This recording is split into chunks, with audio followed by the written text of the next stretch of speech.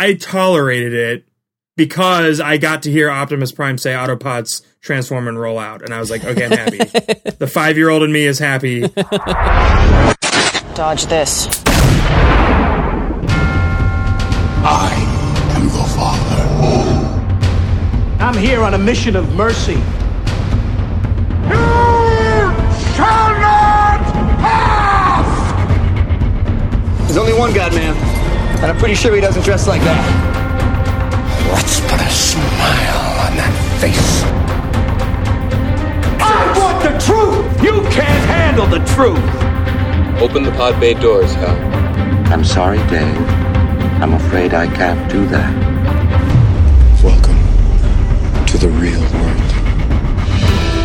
This is episode 123 of the MovieByte podcast, where we talk about movies, movie reviews, movie news, trailers, and more.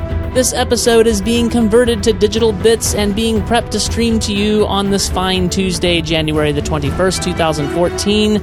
I am TJ, your host, and joining me today is a guest co-host. I'm not sure if he is of the musical variety or if he's into plays, but we're going to talk to him today about Into the Woods. It is JR Forasteros. How are you, sir? I'm doing well, TJ. Thanks for having me on. I'm very excited to be part of MovieByte today. Yeah, it's exciting to have you. I've actually heard you on Real World Theology here and there. That's a show that Fizz does. He's on the MovieByte podcast from time to time. And I've been wanting to branch out and get more guests on. And Joe, usually who is with us, he reached out to you and asked if you wanted to be on, which I was excited about. And I thought Joe was going to be here. I think he's listened to more of you than I have. And he was supposed to be here tonight. And he is having internet trouble. And he's had some stuff come up with work. And all sorts of things are going on with him. So... he was not able to be here. The life of us non-professional podcasters, right? Yes. Well, it is a problem. I rushed home from work today, and I'm prepping for the show, and I actually did listen to an episode of Storymen, which is a podcast that you do. I'm not sure about what is the frequency with which you do that podcast? Well, we do mostly weekly, but we take breaks. We take season breaks, so we're in the middle of our season 3 break right now. Okay. And we start recording next week. But when we're recording, we do weekly, more or less. Yeah. I have literally, as I pulled into the driveway, I had 2 minutes and 14 seconds remaining, and I haven't technically finished it, but I think the end music was playing for an episode titled "Can Jesus Save E.T. and Spock 2?" Storymen Season 4. So that was a very interesting introduction to Storymen. I have no idea if that's what I should normally expect, and I'm going to have to start listening more often. But that was a very interesting introduction, and I was scrolling through the list of episodes going, what should I listen to that would help me get to know kind of from afar JR Forasteros better? And I don't know, did I choose wisely?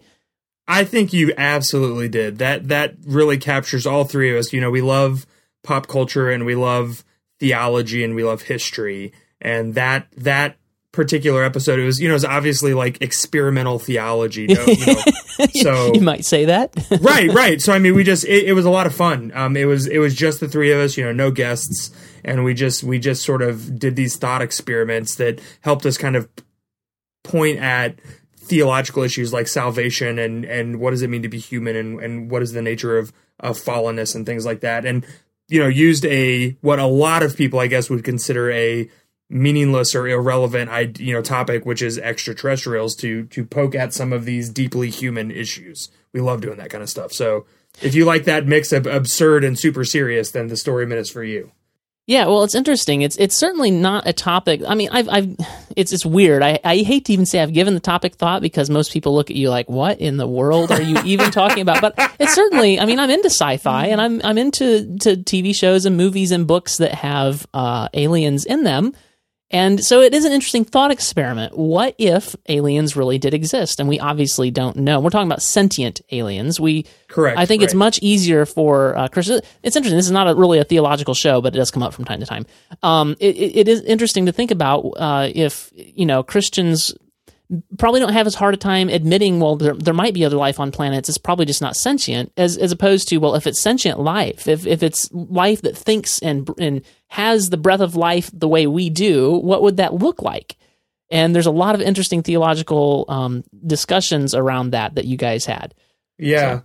And I think like the best sci-fi is the sci-fi that helps us explore what it means to be human in the here and now, right? Well, one of my favorite sci-fi characters of all time, one of them, I don't want to box myself in here, but one of my favorite characters is Data from Star Trek The Next Generation. Oh, yeah. And the exploration of what it's like from his perspective to be a human. So I think that's always what makes good sci-fi is that exploration. Right, yeah. And so, you know, asking... Can an alien be saved in the Christian sense of that word really is asking, what does it mean for me to be saved in the Christian sense of that word, right? I mean, that's why that's a fun question. Yeah. So, and by the way, when I talk about, well, it's an interesting thought experiment, you know, I'm not really laying my cards on the table of how I feel about whether there could actually be sentient life on other planets. In some respects, it is an irrelevant question, but in some respects, like you say, it's not. So are you a Fox Mulder? Do you want to believe? Because I do. I'm in. I said in the episode, right? Like I'm there. I'm ready. I'm of mixed feelings on that because I think it in terms of thinking through your theology, it presents so many interesting things. It's like, you know what? We're not going to know, and so I'm going to choose not to think too much about it, and I'm going to enjoy it in sci-fi. Well, unfortunately, the first item in our show notes is not sci-fi. There is some sci-fi coming for the next two links. So, unfortunately, that's the wrong order to do it in. But this is the order it's in the show outline, and we're nothing if not strict about our show outline. I jest. But this is interesting to me because it is from Amazon Studios. Amazon, Netflix, Hulu, they're all kind of shaking up the model of TV presentation, if you will. And so this is, among many, this is one of the more recent releases and trailers to come from Amazon Instant Video Studios, or Amazon Studios, I think they're just called. So this is just a quick clip from the trailer, and then we'll talk a little bit about that. Every murder is the tale of a city. I don't believe there's a better world than this one. This is the police. And if this is the only one we got, How about I buy you a drink? Call me. I know that look. Yeah, if anyone would. Feels like we're putting Band-Aids on bullet holes. Hands up! There's another body. If I don't take it, you'll never know. I want you in charge of this field trip. What went wrong out there? Everything. So that was a clip from the trailer for the upcoming crime drama from Amazon Studios called Bosch. It is not sci-fi, as I mentioned, but it's interesting in that it's from Amazon Studios, first of all. And what do you, JR, what do you think of this shakeup that we're seeing in the way, you know, the model of presentation and where our entertainment is coming from?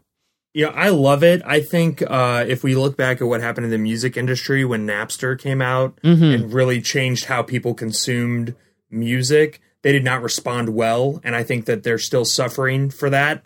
And it's nice to see some of these young companies like Netflix, like Hulu, like Amazon, which, I mean, you even think about how long those companies have been around compared to the major networks, even compared to like HBO and Showtime. It's pretty astounding that they're already creating such incredible content.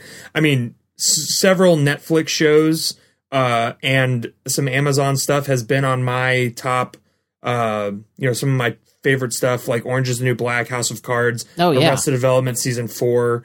My wife and I we just finished watching Transparent on Amazon, which, got a bunch of attention at the Golden Globes. And so I'm very impressed by the quality of the content.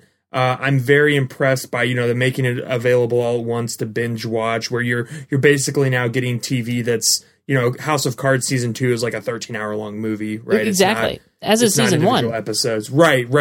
So, I love it. I'm a big fan of it. I think the more competition just means better quality for all of us. I can't tell you the last time I watched a network drama that wasn't Sleepy Hollow. That's probably it. Person of interest. I mean, so yeah, there are a few, but I'm trying to think. I don't know. What about you? The network shows that I'm watching right now would be Gotham, just because, it's superhero, it's Batman, you got to watch it, right? So I'm watching Gotham, and it's had its ups and downs.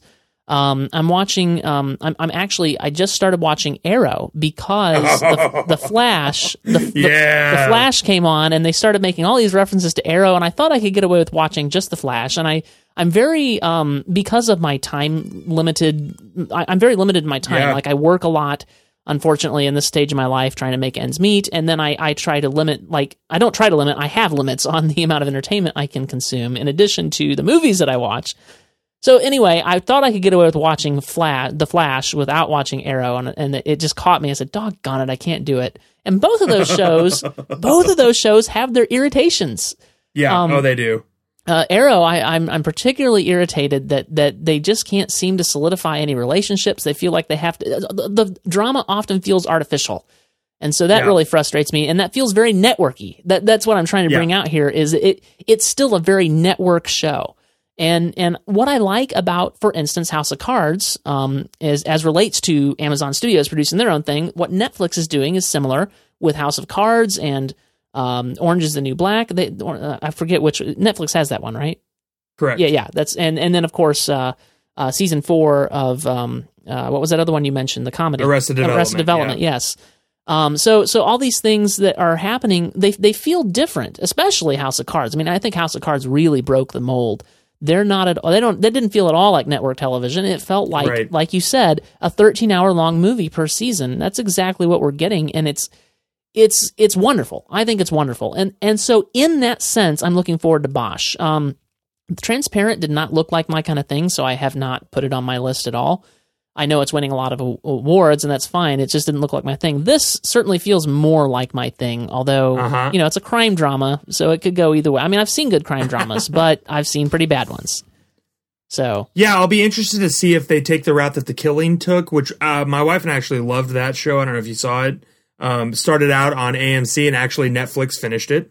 Where it's more of like one long story, or if they're really going to do like this sort of procedural, week to week thing. It looks more like the former to me.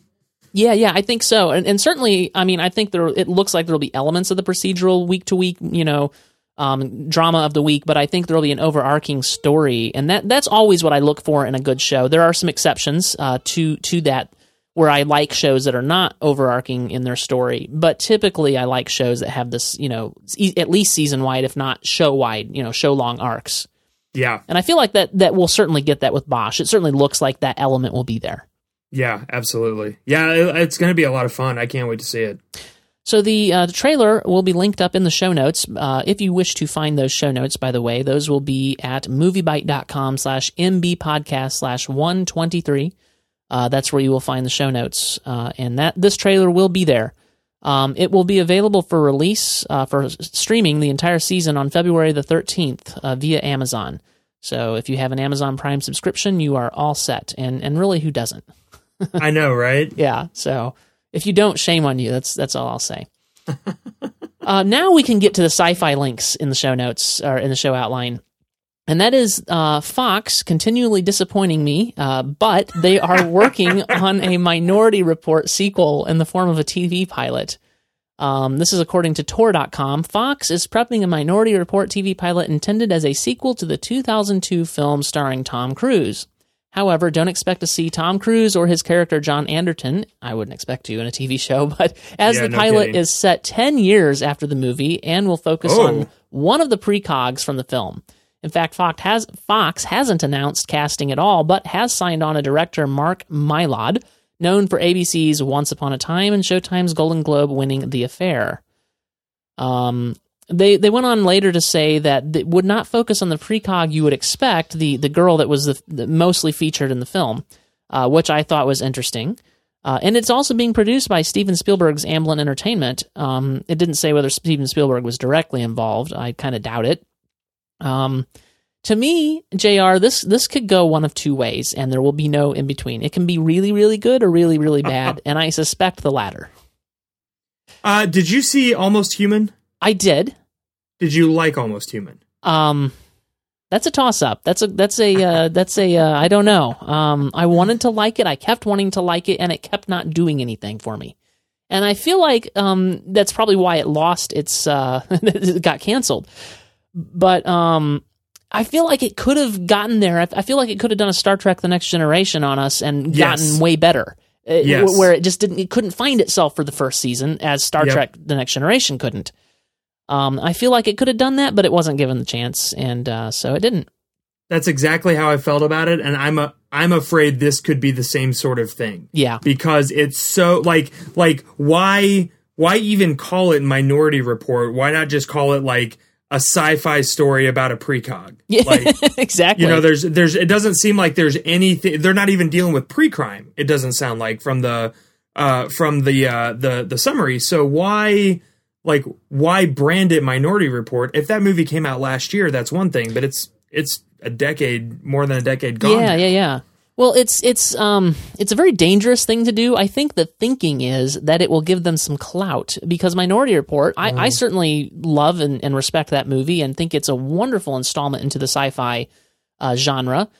And so I think that they're hoping to catch the attention of people like me by saying, ooh, this is in the Minority Report universe. But it's a very dangerous thing, I think, to do, because they have a lot to live up to with it when it's a really good movie like that.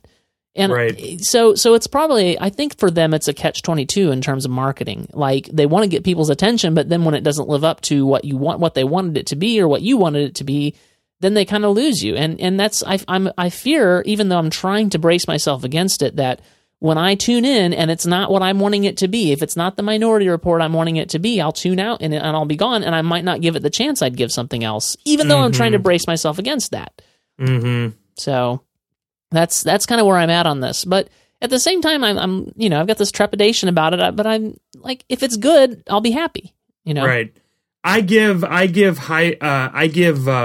sci-fi on network television the same attention I give to another Terminator sequel, which is high hopes and low expectations. Right. Like, I want this to be good. It could be like, it happened once. Once. So, I mean, twice, right, with Terminator. That's so true, it could. It's possible, but I'm keeping my expectations low so I don't hurt myself again.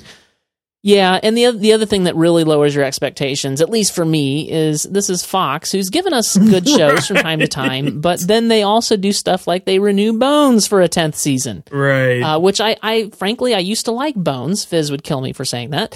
He hates that show. But I used to like it, but then it just... And here's the thing with me. Once I invest in a show, I will... There's only one show that I've ever given up on, and that's Bones. Like, I will stick with it until the end. Right. Yeah. But when they renewed Bones for a 7th season, I was scratching my head going, this show was over last season. Please end it. Yeah. Yeah. And that's so that's Fox for you. So they renew the stuff that they, and then they cancel stuff like Fringe, and you're going, whoa, bring it back. Yeah. No, don't do that. So this is Fox. And so I have very low expectations. I have opinions about these things. No, I'm right there with you, man. You look at some of the stuff Fox canceled too soon, and yeah, it's painful. Yeah, they're almost as bad at canceling stuff as the Sci-Fi Channel. Ooh, burn! So speaking of Fringe, I want to talk a little bit about the X-Files. Yes, I'm making that correlation. Here, I even have some background music for us. Anybody who's seen any X-Files should be familiar with this. So the X-Files, to me, I haven't seen a lot of X-Files, unfortunately. I started to get into the show. I've watched maybe 4 or 5 episodes, and then it got put on the back burner for something that I don't remember, and it's never come back up. I want to finish it. However, X-Files may be coming back again on Fox. Russ Fisher over at Slash Film says, talk of a third X-Files movie has cropped up often in the past few years, but now it seems like a new TV installment might be more likely than anything else. Fox execs have revealed that they are pursuing an X-Files return, ideally with David Duchovny and Gillian Anderson, reprising their roles as FBI agents Fox Mulder and Dana Scully. The reason I make the correlation to Fringe is this feels like the previous generation or previous version of Fringe to me. Very much so. When I saw the first episode of Fringe, I was like, I have waited so long for something to fill the hole in my heart that the X-Files left. Yeah, yes, I can see that. And Fringe did that beautifully. I mean, Fringe felt like the modern version of, like, if X-Files were created today, it would be called Fringe. I mean, you know. So I don't know how I feel about bringing this back, though. Having seen only a few, you know, like 5 or 6 episodes in the first season, I just don't know. Like, what do you have more experience with this, obviously, than me. What do you think? Loved the X-Files. I watched like every episode. I owned the DVD box set when those were still a thing that existed. Right. Like I was there opening night for the movie came out before the age of midnight shows, so I was there opening night, not midnight show night. Did the same for the second movie. I don't want to say too much because you haven't seen the show. Yeah, and I want to. You will want this to happen. Okay. Yeah, and I can't even say anything more than that without massively spoiling the series. But like when you finish the series, you will beg Fox to make this a reality. Well, I hope, because of where the series leaves you. I mean, it sounds like it's going to happen, so I hope they do it well. And you know, they're bringing back the actors that play the part. So people who are fans of the show obviously will probably be happy about that. I assume you're happy about that.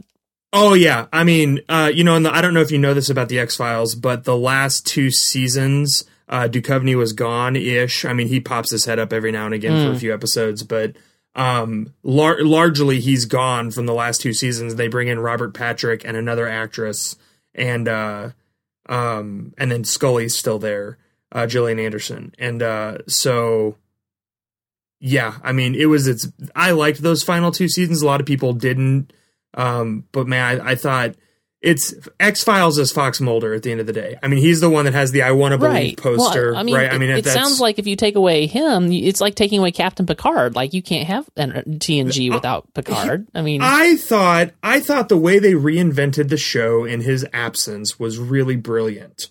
I thought that the people they brought in did well. I thought that they were great, but it wasn't Picard. Right. Well, you know what I mean? Like, it was great, but it wasn't that. I mean, the whole series was his journey. And so yeah, I mean, it's going to be great. I can't wait.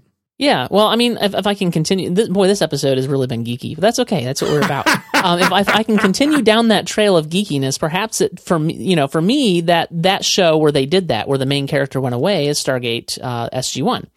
Okay. And the last 2 seasons, Richard Dean Anderson was gone, and yet it was still really good Stargate. So maybe for you, that's the way it sounds like that's the way it was for you with X-Files. Yeah, that's not a popular opinion, but I will defend it. I mean, I thought that it unquestionably was not the same, but I didn't think it was bad. And I thought the way they positioned everything and then told the story was pretty brilliant in a lot of ways. Well, I'm looking forward to it. Now, isn't there some weird chronology with the movies and the show? Like some of the movies happened in between seasons or something? Yeah, so there's 2 films, and the first film came out between seasons 4 and 5. Okay. So season 4 ends on a relatively big cliffhanger, and then it's actually resolved in the film. Mm. And then the 5th season opens up like several months after the film ends, and if you miss the film, they do a pretty good job of catching you up with like what you missed and what happened. Mm-hmm. But like the film was totally, it was sort of like Serenity, you know, like if you didn't see Firefly, like you could still watch it, I guess, but like why? So now you've made me angry. Why? That's why I'm angry on Fox at Fox. Oh yeah, because I said the F word. I know. Yeah. I'm sorry. That's ultimately my all the resentment and rage. I can't watch a show. It's on Fox. I can't do it. I'm done because all my resentment and rage has come back now for them canceling the best show that has ever been on Fox. Yeah. Oh well. So the X-Files. Maybe this will replace the hole in my heart that was left when Fringe went off the air. Could be. We'll see. Yeah. So yeah, I'm looking forward to seeing it. I really need to get caught up though on and watch, what is it, 10 seasons of X-Files and 2 movies? 9 and 2 movies, yeah. Though honestly, full disclosure, the second film, you don't need to see it. Uh-oh. I mean, you'll want to see it because it's, you know, even though you don't love it, it's more of the characters you love. So is it the X-Files version of Star Trek 5?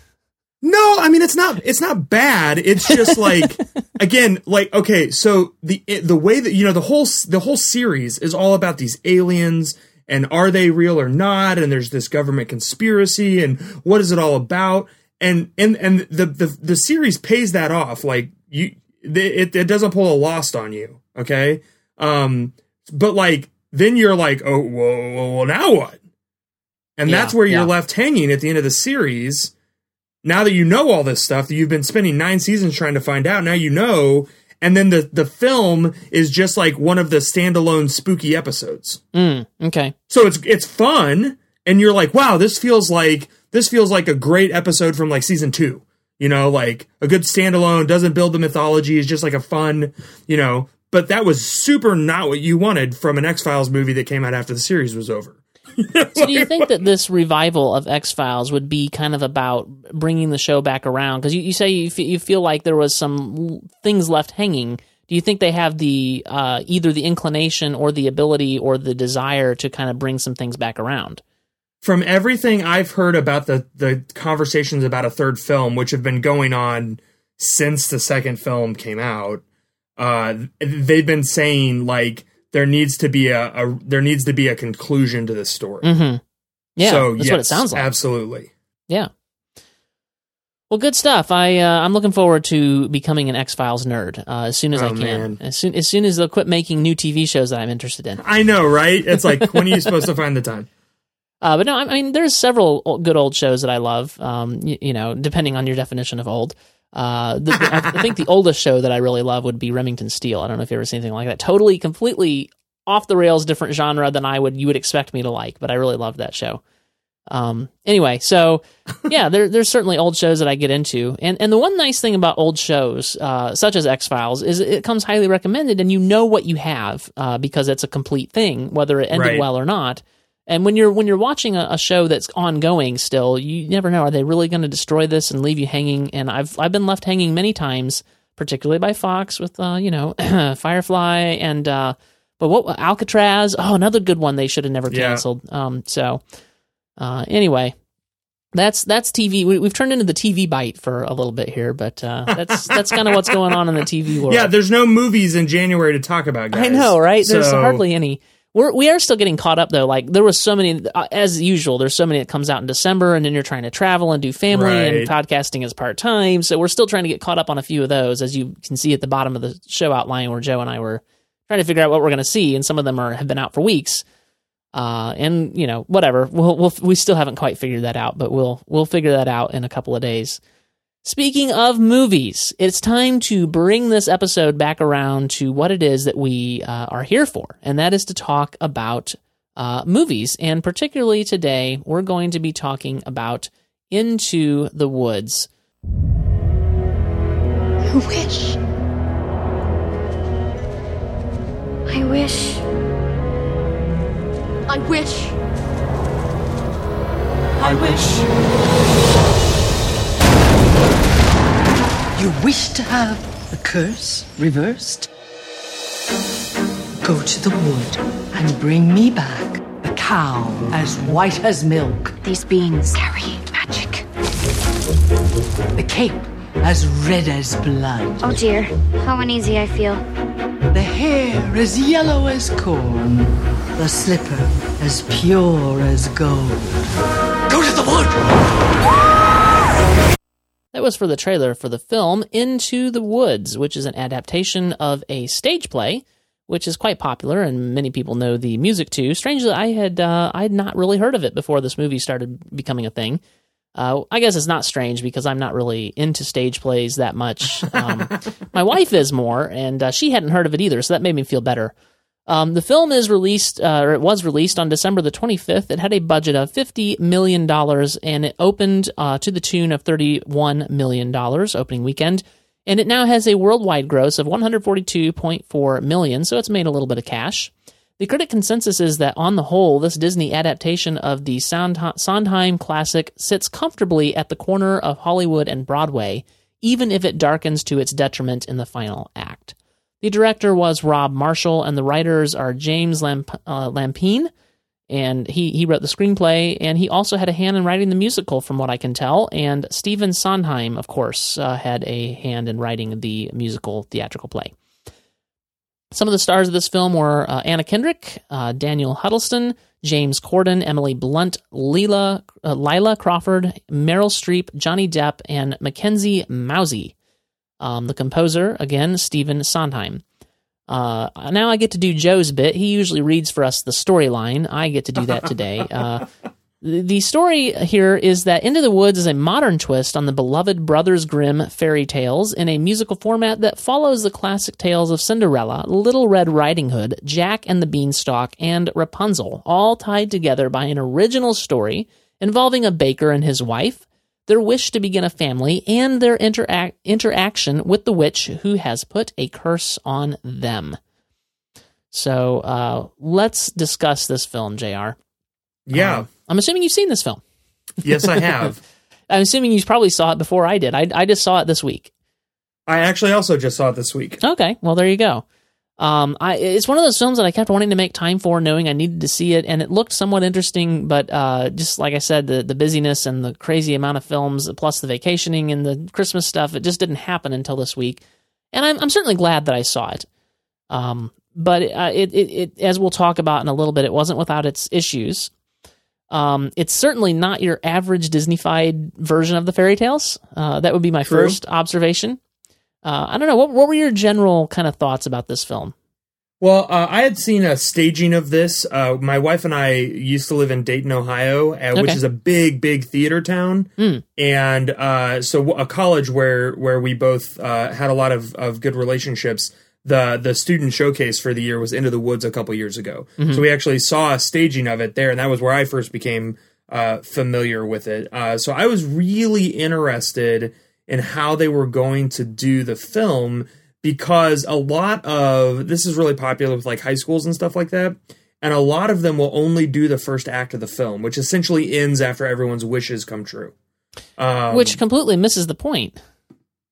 Yeah, but it's a lot happier. Well, that's true. It certainly is. I would have. Yes, it is. And so, I assumed that they were going to do the whole story, but I wouldn't have been surprised if they hadn't. You know what I mean? Yeah. I could see a writer or a director opting to cut it and leave it with this nice little bow on the end of it. Particularly knowing that Disney was the thing behind this. Right. So, overall, I thought it was good. I had heard wonderful things about Meryl Streep, and she did not disappoint. I thought the singing was great, unlike Les Mis, which had that glaring Russell Crowe problem. It did, didn't it? Yeah. But on the other hand, it did have that wonderful Anne Hathaway non-problem. No yeah. But overall, this felt like a much more balanced film. It didn't feel like there was like one clear character who was stronger than all the others, and no one dragging everyone else down. Some of the choices they made, which you point out in your review, were a little strange, like having the CGI beanstalk, but not really showing the giant. Yeah. Kind of, it did, like, especially having seen the stage play, I thought, okay, so clearly, Rob Marshall's decision to do this was an homage to, that staging thing. But overall, I mean, I enjoyed it. It was fine. Like, it was way better than Les Mis. I hated Les Mis. I wished I had that 2.5 hours of my life back. See, that's interesting. I don't feel that way about Les Mis, despite Russell Crowe's really terrible singing. And it's unfortunate because Russell Crowe is a really good actor, and it just wasn't the right role for him. He was absolutely. I think what they wanted Russell Crowe to bring failed because of his singing. But I didn't feel that way about Les Mis. I still am glad that I saw it, and I'll probably see it again at some point, just because the story is so good. I would opt to see it on stage. Yeah, because I've heard it's like mind blowing on stage. I didn't care for the filmic adaptation. I felt like they didn't do a musical on screen nearly as well as Into the Woods did.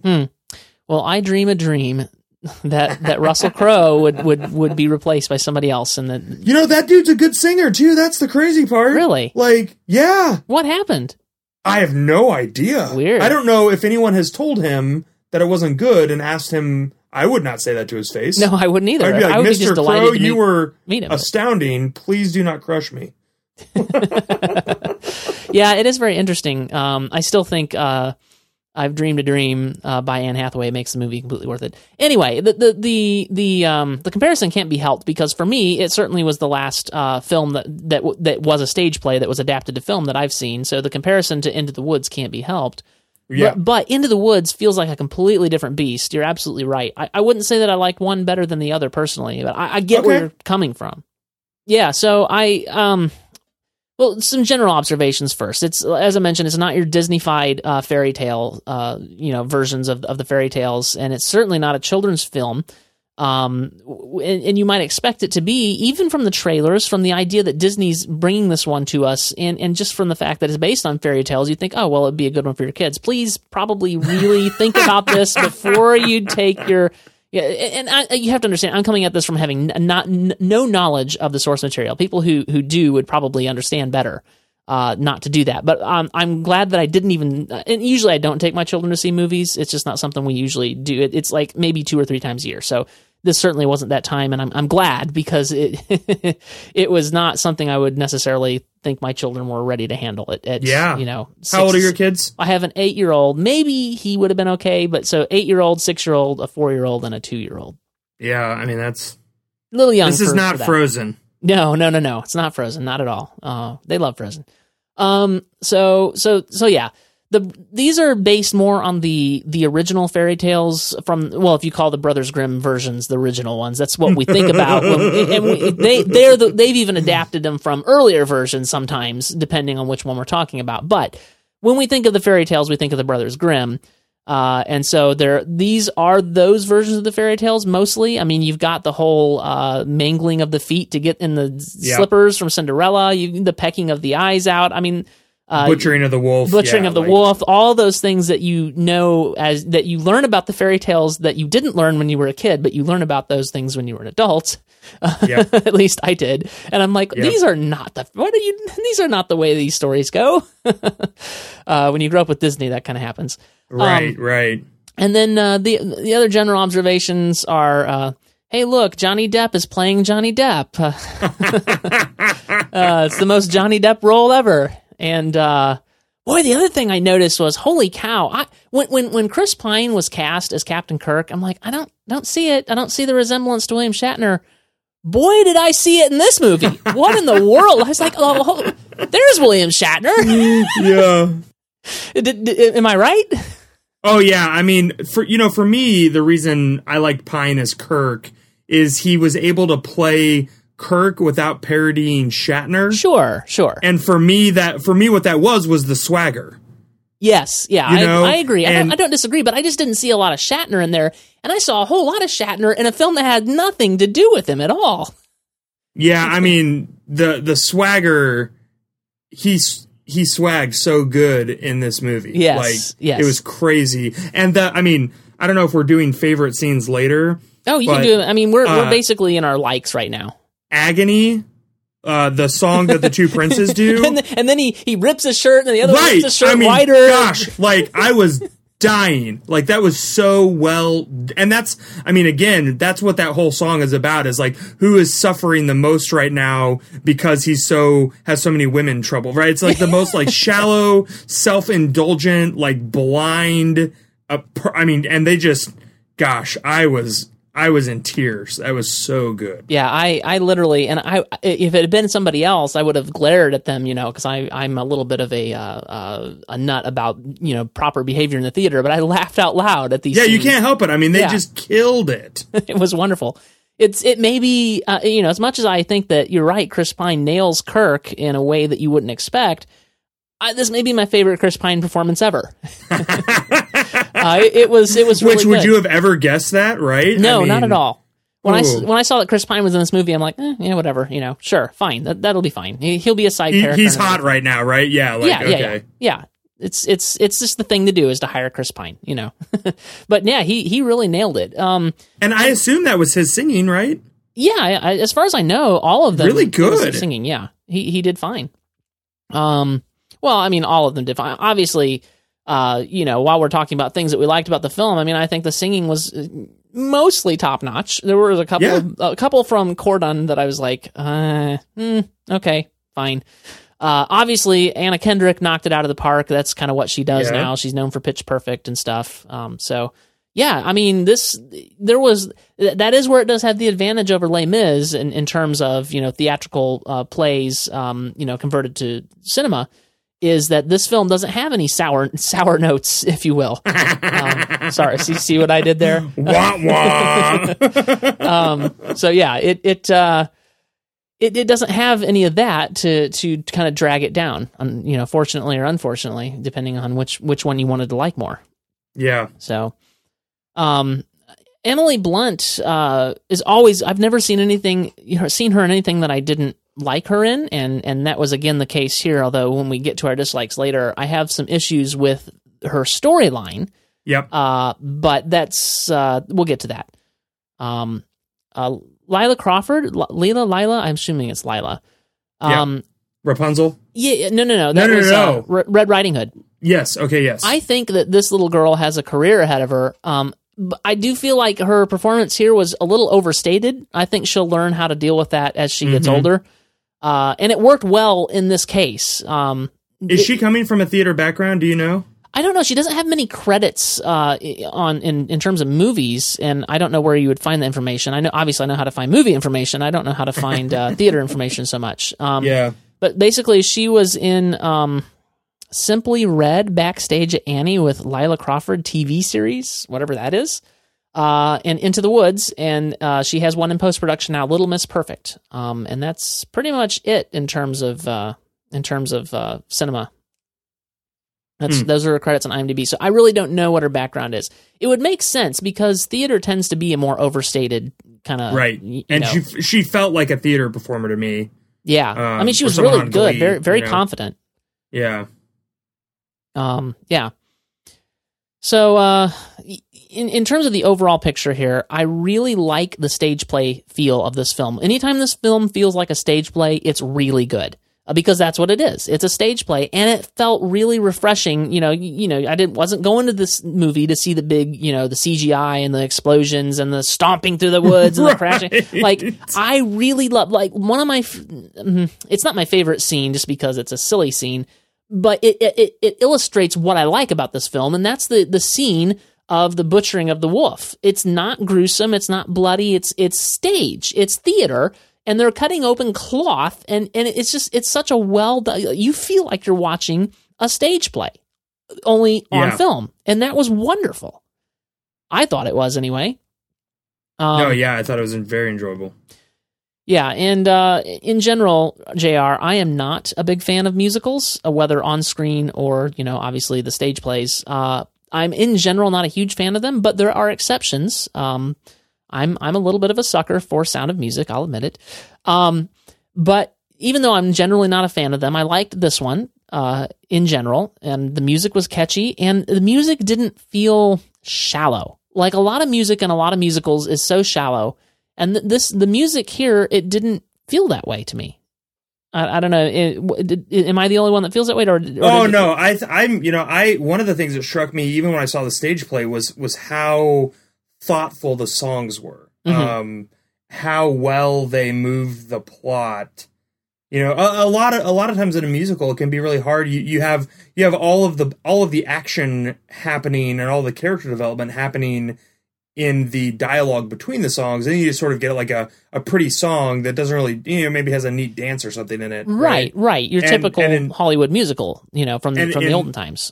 In this one, man, I felt like if you weren't paying attention to the songs, you were not going to really understand why the next scene was happening. Absolutely. I completely agree. And thematically too, right? Like that's where the meat of the film was developed, was in what they're saying to each other as they're singing. Right. Well, and then just the way that the I Wish song is sewn, throughout, kind of tying the thing together and moving right on in, I wish, and then it moves right on into its next thing, and the meat of the songs and what it's giving you, it's very well crafted.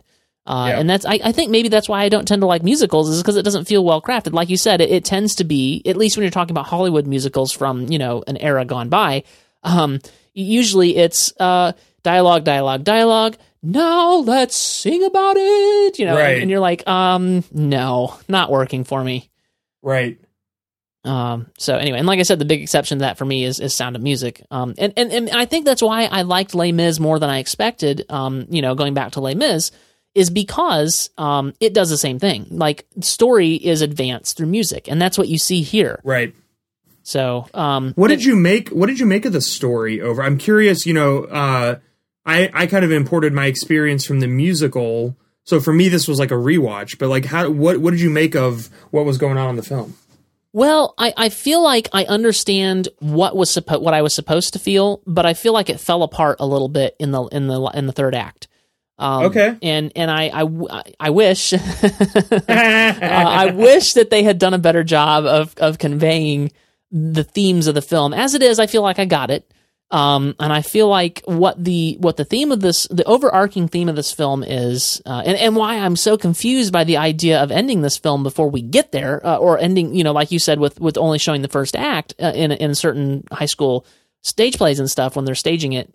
I feel like you miss the theme that this whole story is driving towards, which is, you wish you never have enough in life. You want the shiny new toy, you want the shiny new smartphone, you want the better computer, whatever it is, it's applicable, because that's the way we are as humans. We want the grass that's greener on the other side. And you know what? Cinderella got her prince, and he turned out to be a big fat jerk.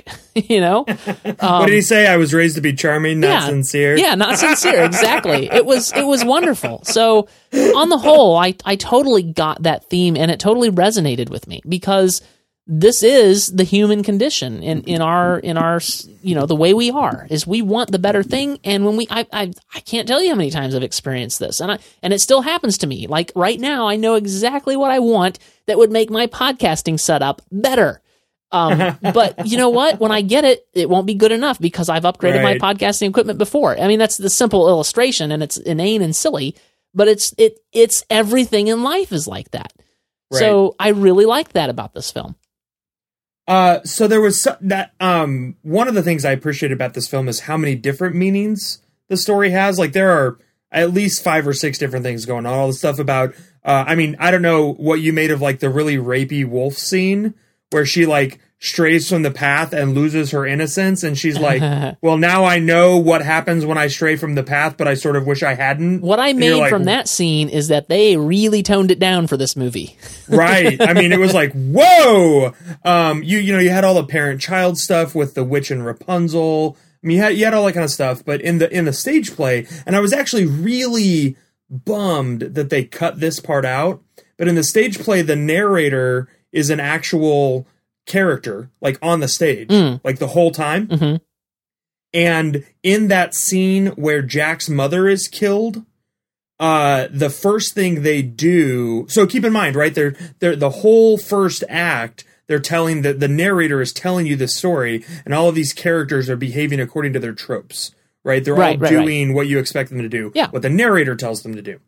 And then, like, very early in the second act, after it has been established that they all got what they wished for and it's not actually very good, so they all have to go back into the woods, the giant shows up and they sacrifice the narrator. They're like, here, take this guy. The giant kills the narrator, and from that point on, there's no more narration. Interesting. And so you get this whole, don't live according to the story that someone gave you, like, figure your own story out, which is sort of this, like, breaking apart of the script of the fairy tale, right? Yeah.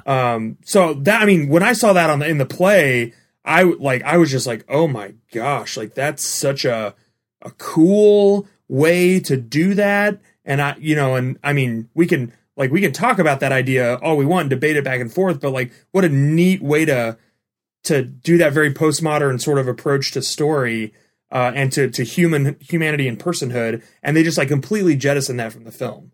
It's just like, yeah, that is unfortunate. I mean, you get a little bit of that narrative with the witch and Rapunzel, but certainly what you're talking about is far more powerful. And like really just structurally interesting. I don't know. It just, when you actually have the structure of the entire musical itself being turned on its head, with the death of the narrator, like it was just like a really interesting. Yeah. So anyway, that is a really strange decision to cut that. Then that's very strange. Yeah. Yeah. I did notice that the narration sort of died down and went away after a while, and that's obviously because the source material made it go away in a different way. Like there's no more source material. You have the bit at the end where he's finally the baker accepts he has to be a dad, right? And so he starts narrating to his son, and is using the exact wording from the opening, right? So I mean, you have this sort of like wraparound. Yes, and that was very good, very well done, and I. As much as I'm going to diss James Corden's performance later, I did enjoy his story, his arc. It was good. I did appreciate that about. I wish I'd cared more for the character, but there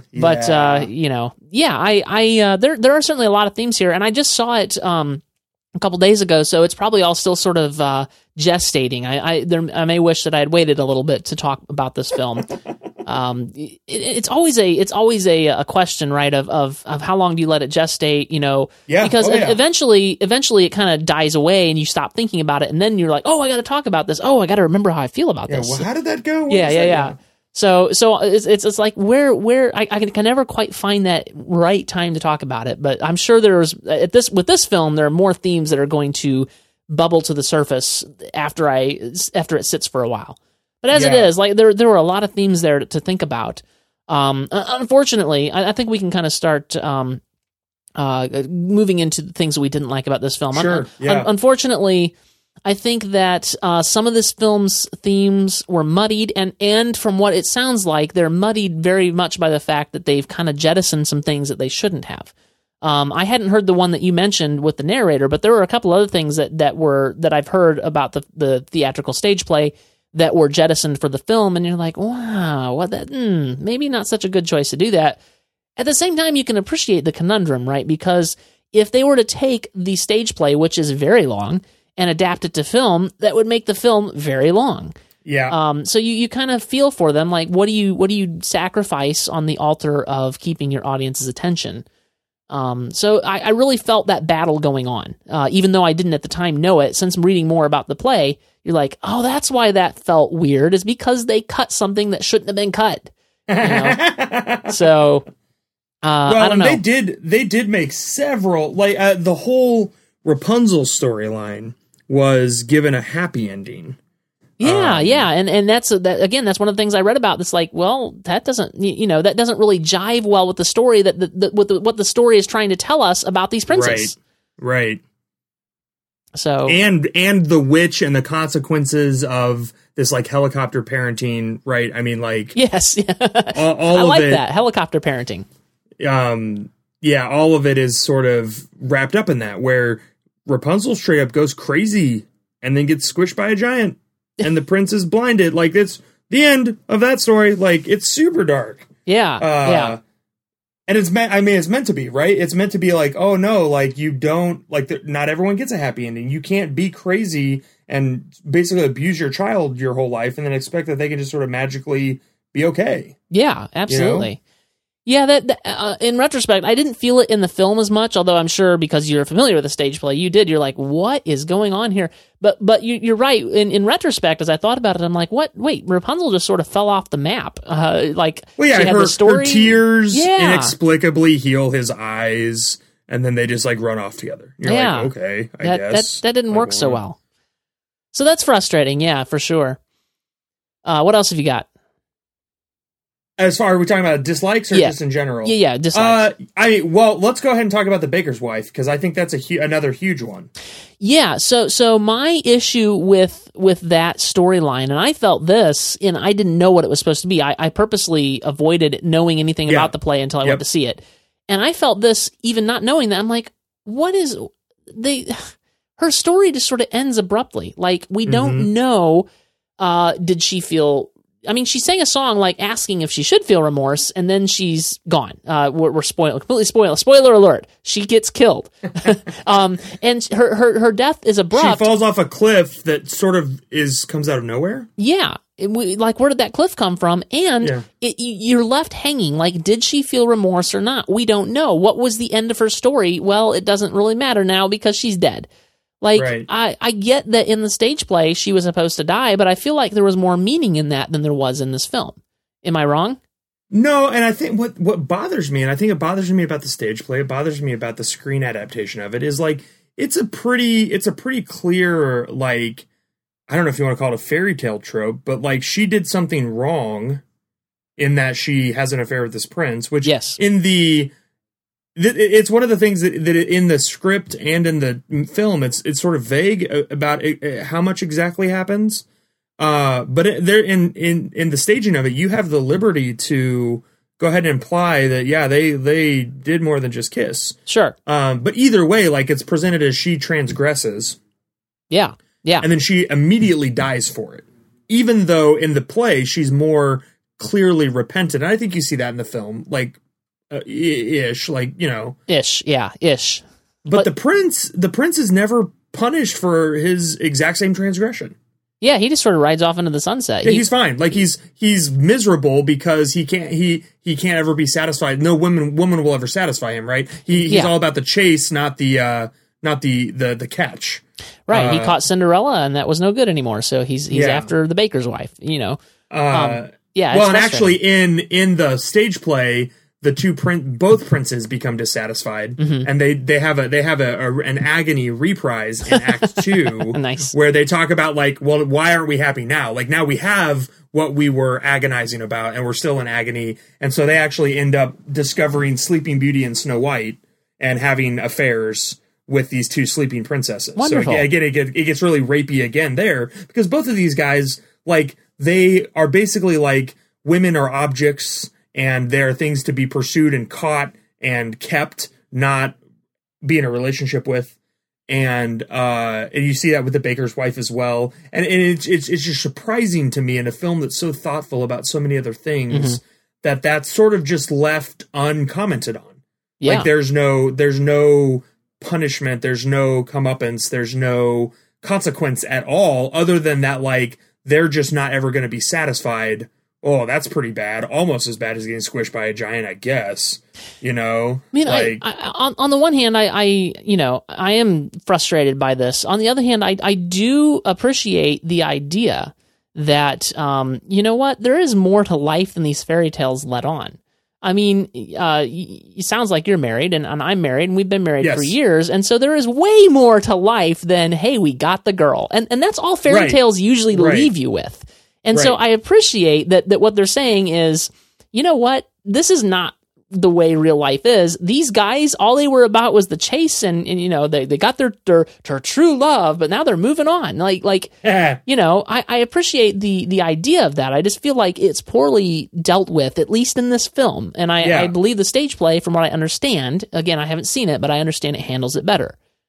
Well, Rapunzel and the baker's wife both get squished by the giant, and both of the princes just sort of, like, are fine. I mean, they're in agony, I guess, but it's not the agony of being squished by a giant. Yeah. You know what I mean? Yeah. So it's like, well, the comeuppances are pretty dissimilar, and if you had to choose between being perpetually dissatisfied by booty call after booty call or being squished by a giant, probably not going to choose getting squished by a giant. You know, like, they're not comparable. But at the same time, it's frustrating in that we want better from our stories. Like, when we see a story, we want the just comeuppance. Like, that's what we want. At the same time, that's never the way life works. Not this life. I mean, as Christians, you and I believe that will ultimately be the case. But in this life, we never, you know, people don't get what's coming to them necessarily. And so I understand both sides of that story, but I still wanted it to be different. Right. Yeah. And maybe that's where I'm still wrestling with this. Like how do I really feel about this? And I don't know. On the one hand, it feels realistic. Like these guys, they're not going to get their just comeuppance right now. That's just the way it is. But the girls unfortunately did. Mm-hmm. So I don't know. Yeah. And of course it's like, you have to sort of accept all of these things happening in very quick succession, or the film, much like a fairy tale, right? They meet, they fall in love, they get married. Like that all usually happens very quickly. Mm-hmm. So in this film, the baker's wife dies, everyone's sad, they beat the giant, they all form this like new family, and you're like, whoa! What? Like the baker and Cinderella are now going to raise these 3 kids, like Jack and Red Riding Hood and the baby. Right. Like what? Huh? What? Like that was abrupt. But like that's sort of like fairy tale emotions, right? I mean, that's how everything happens in fairy tales. Yeah, but I think maybe the reason that's frustrating for me is because this was supposed to be turning fairy tales on their head, and in the end, it just sort of had that fairy tale ending. Like, well, they got together, they made a new family, and it did feel very abrupt. And I think that partly what I'm feeling too. Again, I'm still unpacking this, so this conversation is helping me. I think part of what I'm feeling is that Acts 1 and 2 felt, stretched out and good and long, and maybe even Act 2 was too long, and then Act 3 felt squished, like they compressed it into something it didn't need. It needed more time to unfold. Would you mark Act 3 as basically the actual battle with the giant? Yeah, that's what I'm thinking, because as I've been thinking several times today, as I've had time, about the act structure of this film. I'm like, where are the act points here? You obviously have Into the Woods, and the end of Act 1 is when everybody gets their wish. Well, that's a really long act. And then Act 2, that goes all the way until the fight with the giant. And then Act 3, that's 15 minutes. Like, what? This is weird. So when it's staged, it's just staged in 2 acts. And Act 1 ends with everyone getting their wish. Act 2 then is basically the giant. Mm. And the giant embodies the fact that once you get your wish, everything is not okay. And so them overcoming the giant is their symbolic making peace with where they are, who they are, what they want, blah, blah, blah. Interesting. Maybe I am overthinking it. Maybe I'm trying to fit it into your standard 3-act screenplay, and it really should be thought of as 2 acts. And it really, I think that's where, and that your comments earlier about how it feels so much like a play, I think that's why. Mm-hmm. I think because it doesn't have the 3-act structure we expect in a film. And when you try to do that, you end up where you were, where you're like, gosh, this giant thing just feels like really compressed. Like, Yeah, I mean, even so, it still feels compressed, though. Like I agree. Don't disagree. The whole end of the film, just feels like they just sort of started throwing things out there and slopping it around. It's like, let's throw it in the bucket, stir it up, and then pour it out into the last part of the film. And I think that's where you saw a lot of the compression happening as well. In the stage play, that part is a little bit more flat. It just has more room to breathe. Mm-hmm, right. There's you have way more stuff with Rapunzel and the princes in the second act that lets all that stuff kind of breathe a little bit more. And that was all almost entirely excised. Yeah. The prince is basically there to kill the baker's wife and let Cinderella know that what she really wants. Right. I mean, that's his sole function in the second act. And Rapunzel and her prince basically are just there because they have to leave. Like that, they don't do anything except leave. Right. Yeah. Well, I think this leads nicely into one of my other complaints with this film, which is that we've been talking about how much it feels like a stage play, and it does. For much of the film, it feels like a stage play, and that is to the film's credit. It does the film well. But then you get into the end of this film, and it feels like they said, we still have, about this much budget left, and that's going to make a great CGI giant that's not going to look, and this is the thing, like, there's 2 complaints to me about this. One is the end of this film, most of the end of this film feels unlike the rest of the film. It feels completely discordant with the rest of the film. And then the second thing is, they had enough budget for this big CGI extravaganza, but they didn't have enough budget to do it really well. And so like, the giant doesn't feel very real.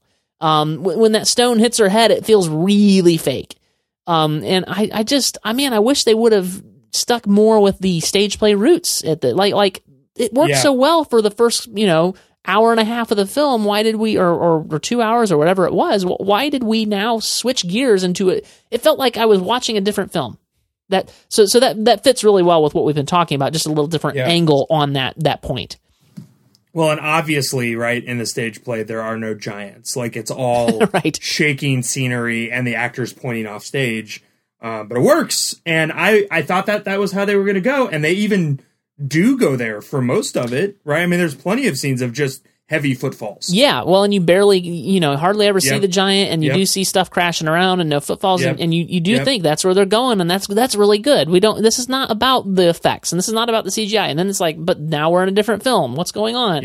Yep. So. Commit into the woods, commit. Yes, the lack of commitment, that's what's going on here. So the only other big stinker for me in this film that I want to make sure that I talk about, just because I have opinions and opinions need to be let out. I wasn't feeling it with James Corden. It felt like he didn't have his heart and soul in it, or something. I can't quite put my finger on it, but his performance seemed very disconnected and unconcerned, almost like he was just reading the lines. I don't know. I haven't heard anybody else complaining about this, so this may just be me, but I wasn't feeling it. I thought even in the trailer, I was like, huh, gosh, like, they're like everything else except that guy. Yeah. Like, so I'm not the only one. I'm not super familiar with his body of work, so I was like, oh, James Corden, oh gosh, so excited. Yeah, me like either. I was with Russell Crowe in Les Mis. I was like, oh, Russell Crowe, like he's perfect for Javert. And then he wasn't. Yeah.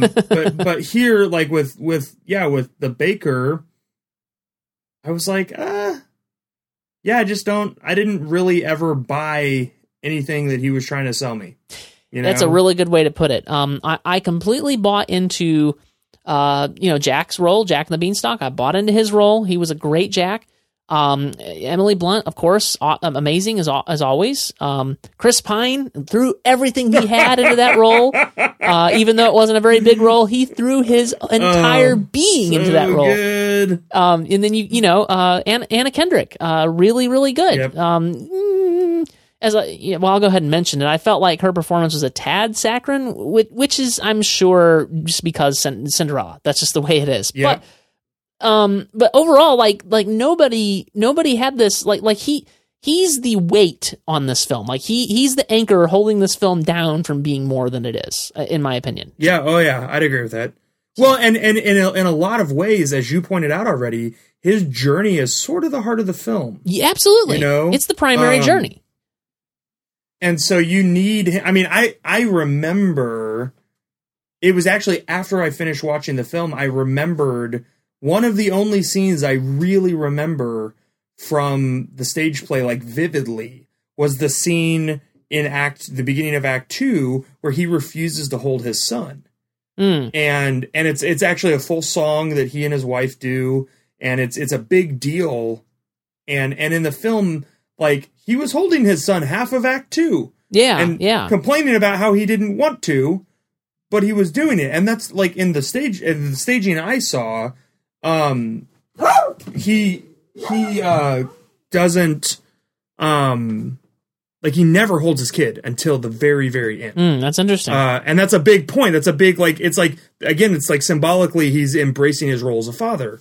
And so the fact that was like so, it was such like a bit moment. It was like, yeah, I kind of don't want to because I'm going to be my dad. And she's like, just don't be your dad. And he's like, yeah. And then his dad's like, don't be me. And he's like, yeah. It was like, okay, whatever. It was so, it felt like such an afterthought to everything else that was going on. And in the staging of it, I saw, maybe that's just a testament to the actors that put on the staging. But it, like, you felt it, like you bought it, and you were like, gosh, guy, like, you got to get this figured out. Like, there's life and death at stake, and it felt that way. And in the film, it just didn't at all. Yeah. Yeah, it was disappointing. I wanted more from the guy, and he didn't really deliver. It's one of those things where you got to wonder when something like this happens. Like with Russell Crowe, did they get into the film and wish they had hired somebody different, but now they're contractually obligated, or what? Right. Right. Could they not have gone, this isn't working? I mean, you hear of it sometimes happening. for instance, can you imagine anybody else playing Marty McFly except for what's his name?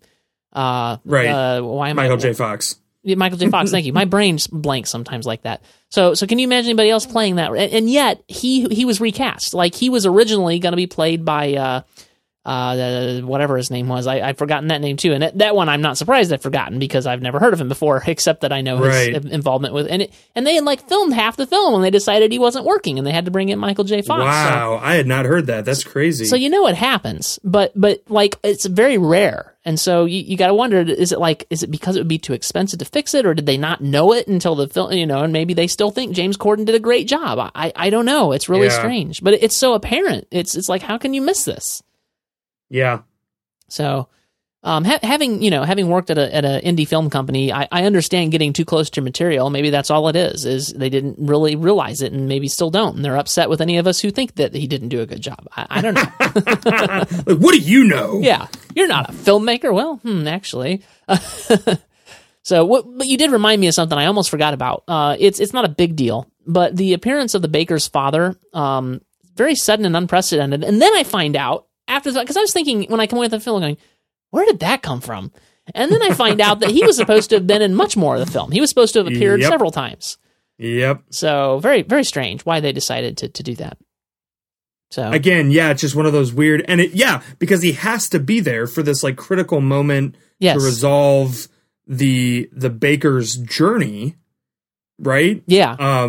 So why don't you have him in the film? It adds a layer of creepy mystery. Yeah, absolutely. But they just don't. Yeah, they don't because of reasons. I know, right? Yeah. Who am I to question? Right. Okay. Yeah. Very good reasons, on account of all the reasons. So, yep. We have them. Yes, they have them, I'm sure. well, it is time, I think, for us to stop whipping on this film and kind of move into our final analysis and whether we would recommend it and our star ratings. Although it looks like you like the alphabet scale, we do the number scale here usually. Hey, when in Rome, I'll do numbers. So I'm going to give this film a 3.5 out of 5 stars, just because I wanted it to be better, just because I wanted James Corden to do a better job, and all the things that we talked about, unfortunately, are drag this film a little bit down. However, that being said, 3.5 stars is not a don't go see this rating. That would be anything below 2.5. 3.5 is if you got nothing better to do, or if you're wanting to go see a movie and there's not a lot else playing in January, this is a pretty good way to spend your time. You're going to enjoy it. Don't take your kids without seeing it first. You may want to pre-screen that. 3.5 out of 5 stars is kind of where I'm landing on this. And yeah, I feel like I've been wrestling with this since I've seen the film, but I'm feeling pretty good about 3.5. So, nice. What is your final analysis here, JR? Yeah, I'd say I started out at a 3.5, but I'm this conversation I've slid down to a B. Uh-oh. I think a 3. Sorry, not a B. Jump back to my letter scale. It's fine. It's a fine movie. It has some significant issues. If you've seen the stage play, it will probably have some big significant issues for you. If you haven't, you'll probably like it. It's fine. It's a fun. If you like go for Chris Pine. Oh gosh, right? But if you like reimaginings of fairy tales, if you like Once Upon a Time, or if you like do you remember that book that came out when we were probably pretty young? It was like the big bad wolf's version of the Three Little Pigs story. I don't think I remember that. All that kind of stuff. Any of that kind of stuff. You just like or Wicked, right? Wicked, the witch's perspective on the Wizard of Oz. Any of that stuff. If you like those kind of just messing with traditional fairy tales, this does that very well. It brings all of these characters together and mixes them around in fun ways. And I don't think you'll be sad you saw it. Yeah, no, I agree. I think that's a good analysis, I would say. I think that maybe the lowering of your star rating or your grade, whatever you want to, whichever one you want to go with, is probably, as you said, related to the fact that you're familiar with the stage play, where I'm not, and so I tend not to judge it by that standard as much. So. Yeah, and I only judge it. I do like to let things stand on their own, but the stage, specifically with the stage play, there were just some things that were done so beautifully in that were missing from this, and I think hurt like things that you were just like, yeah, why did that happen, or that didn't make sense, or where did well, there was a reason and it did all make sense. Right? And then they took those things out. So like for me, those were like these big I was like, gosh, I don't understand how that decision got made. You know what I mean? So that's why the more I thought about it, I was like, yeah, you know. Yeah, we're talking about an adaptation. It did have some big problems. Yeah, but not bad enough to make you not go see the movie. Fun movie, good movie, worth your time. Yeah, it's sort of like kind of how I feel about the ending of the Harry Potter movies versus the book, and you come away from that and you go, man, David Yates did not get what the end of the book was about at all. And it's kind of the same way with the stage play. It's like, from what I'm hearing, they missed what this play was about a little bit. Yeah. So a little bit. I mean, they landed a lot. That play is about so much stuff, right? You can leave out one of the themes and you're okay. Yeah, I would say they stuck the landing better than David Yates did with the last Harry Potter movie. Yeah. I don't know if you're familiar with those stories at all, but the books are so much better, so masterful in the way that story was brought to a conclusion. And then the movie was, and even with movie 7, you know, where they split the last one into 2 parts, so there's 8 movies, and with the 7th movie, you're like, oh man, they're getting this. It's working. It's going to work. And then you get to the 8th movie, and you're like, what happened? Yeah. What happened? Anyway, to sidetrack. So yeah, that's IMDb. The users rate the film at 6.6 out of 10. I feel like that's about right. Rotten Tomatoes, interestingly, I expected this to be opposite. The critics are at 71% on the film. That would I always have a hard time converting this. So I guess that's about is that about C. 3.5? Yeah, that's a little lower. Yeah, it's a solid C. Okay. So 71%. The audience, however, is at 55% approval rating. So just slightly better than a 2.5, if you will, if you want to put it on a star scale. So yeah, that's almost exactly flip flop from what I would have expected. Mm-hmm. I would have expected the critics to be down around 50% on a film like this. So, and it's interesting how that works sometimes. So absolutely. So that is our review of Into the Woods. I know Joe was disappointed that he could not be here, especially having invited you on, JR. But I'm sure, having had this conversation with you, I'm sure you will be back. I would love. Would be happy to anytime. We love talking about movies. So yeah. It's that's what we're here for. Next week, Joe and I are debating what we're going to see still, but he has narrowed it down. I'm not sure I agree with this narrowing, but he has narrowed it down to either Taken 3 or Mordecai. I'm not sure I want to see either of those. I might rather see Paddington, which I've heard is, thank you, which I've heard is better than you would expect. I don't know. But it's nice. Yeah. I don't know. It's January, and yeah. Are you guys not going to go see Black Hats? Oh, Black Hat. I forgot about that. In fact, I didn't see it when I looked on Fandango earlier, I didn't see it. Maybe I just missed it. Remind me what that's about. That's Chris Hemsworth in the Hacker movie. Hacker movie. That's probably why it skipped my radars. I'm a web developer right now. Okay, I'm a developer of software, and so movies about that sort of thing. Usually, I'm just like, I don't want to see that. Yeah, that's fair. I understand that. No, it is on the list. I just somehow missed it, or I would have put it on here. I'll put it on for consideration. Black Hat, but I suspect that Joe is going to win with either Taken or Mordecai. Man, can we? Taken is going to be so bad. Yeah, I agree. Okay. Well, the first one was decent, and the second one was fun. The second one was an abomination. It was bad. I wouldn't call it abomination, but it was bad. I expect this one to be the abomination of desolations. Okay, so you know how in the Bible, speaking of, in Kings and Chronicles, they're like, this king was really good. He was almost as good as David. Right. Or they're like, this king was really bad, but not quite as bad as King Ahab. Right. That was like the parallel. So for me, Taken 2 was really bad. It wasn't quite as bad as Transformers 2. Okay. That's my scale. Yeah. Okay. Yeah. I mean, you could say that about any of the Transformers films as far as I'm concerned. That is the low of the low. Yeah. Yeah. Although a lot of people like the first Transformers, I hated it. I tolerated it because I got to hear Optimus Prime say Autobots transform and roll out, and I was like, okay, I'm happy. The 5-year-old in me is happy. But two was I was offended viscerally at how bad that film was.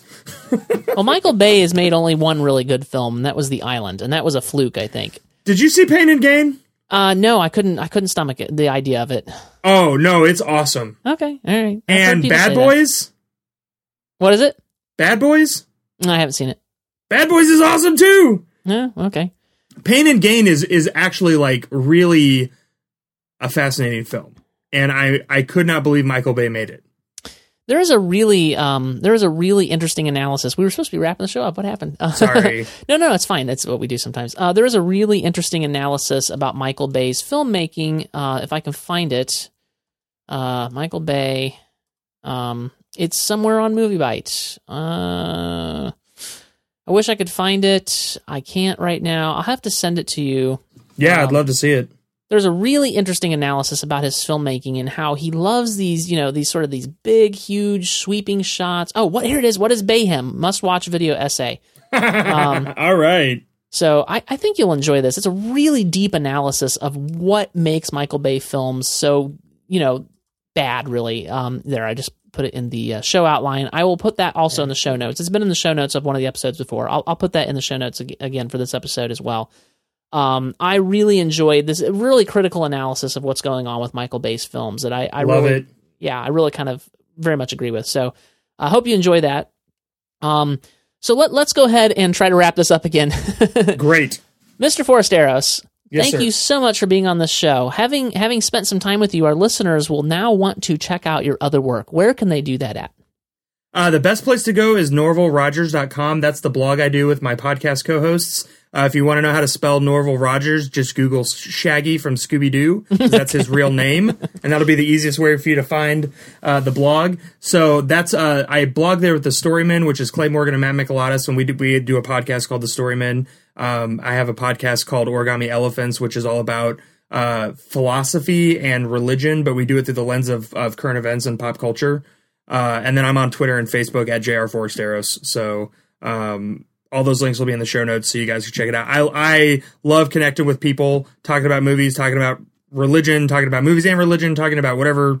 Who cares? I love pop culture. So yeah. If you listen to if you listen to this show, it sounds like I'm pretty much guarantee we'd be friends. So very good. All right. So that's where you can find out more about JR Forasteros. I will try to compile all those links that you mentioned, JR, and get them in the show notes. So check those out. If you want to keep up with me, you can find me on Twitter at TJ Draper Pro. And if you want to keep up with any of the writing that I do, that'll be at MovieByte.com, MovieByte.com. If you got this episode via podcast and you've forgotten how to find the show notes, you have a podcast client that doesn't pull in show notes, well, you can find those at MovieByte.com/mbpodcast/123, because this is the 123rd episode of this show. So that is where you'll find the show notes, and that link doubles as a way for you to share with your friends. So please do that. Sharing is caring, you guys. Sharing is caring, absolutely. So be sure and do that. And if you enjoyed Mr. Forasteros as much as I did, please check out his work as well. I know I'm going to be listening to more Storymen. I really enjoyed that discussion. So I'm all seriousness, I am going to find some more episodes, and I probably won't be able to listen to the entire back catalog, but I'm probably going to listen to the shows going forward. So with that, it is time for us to take our bow and exit stage left. So thank you very much for being here, JR. Thank you, TJ. It was a blast. I can't wait to come back.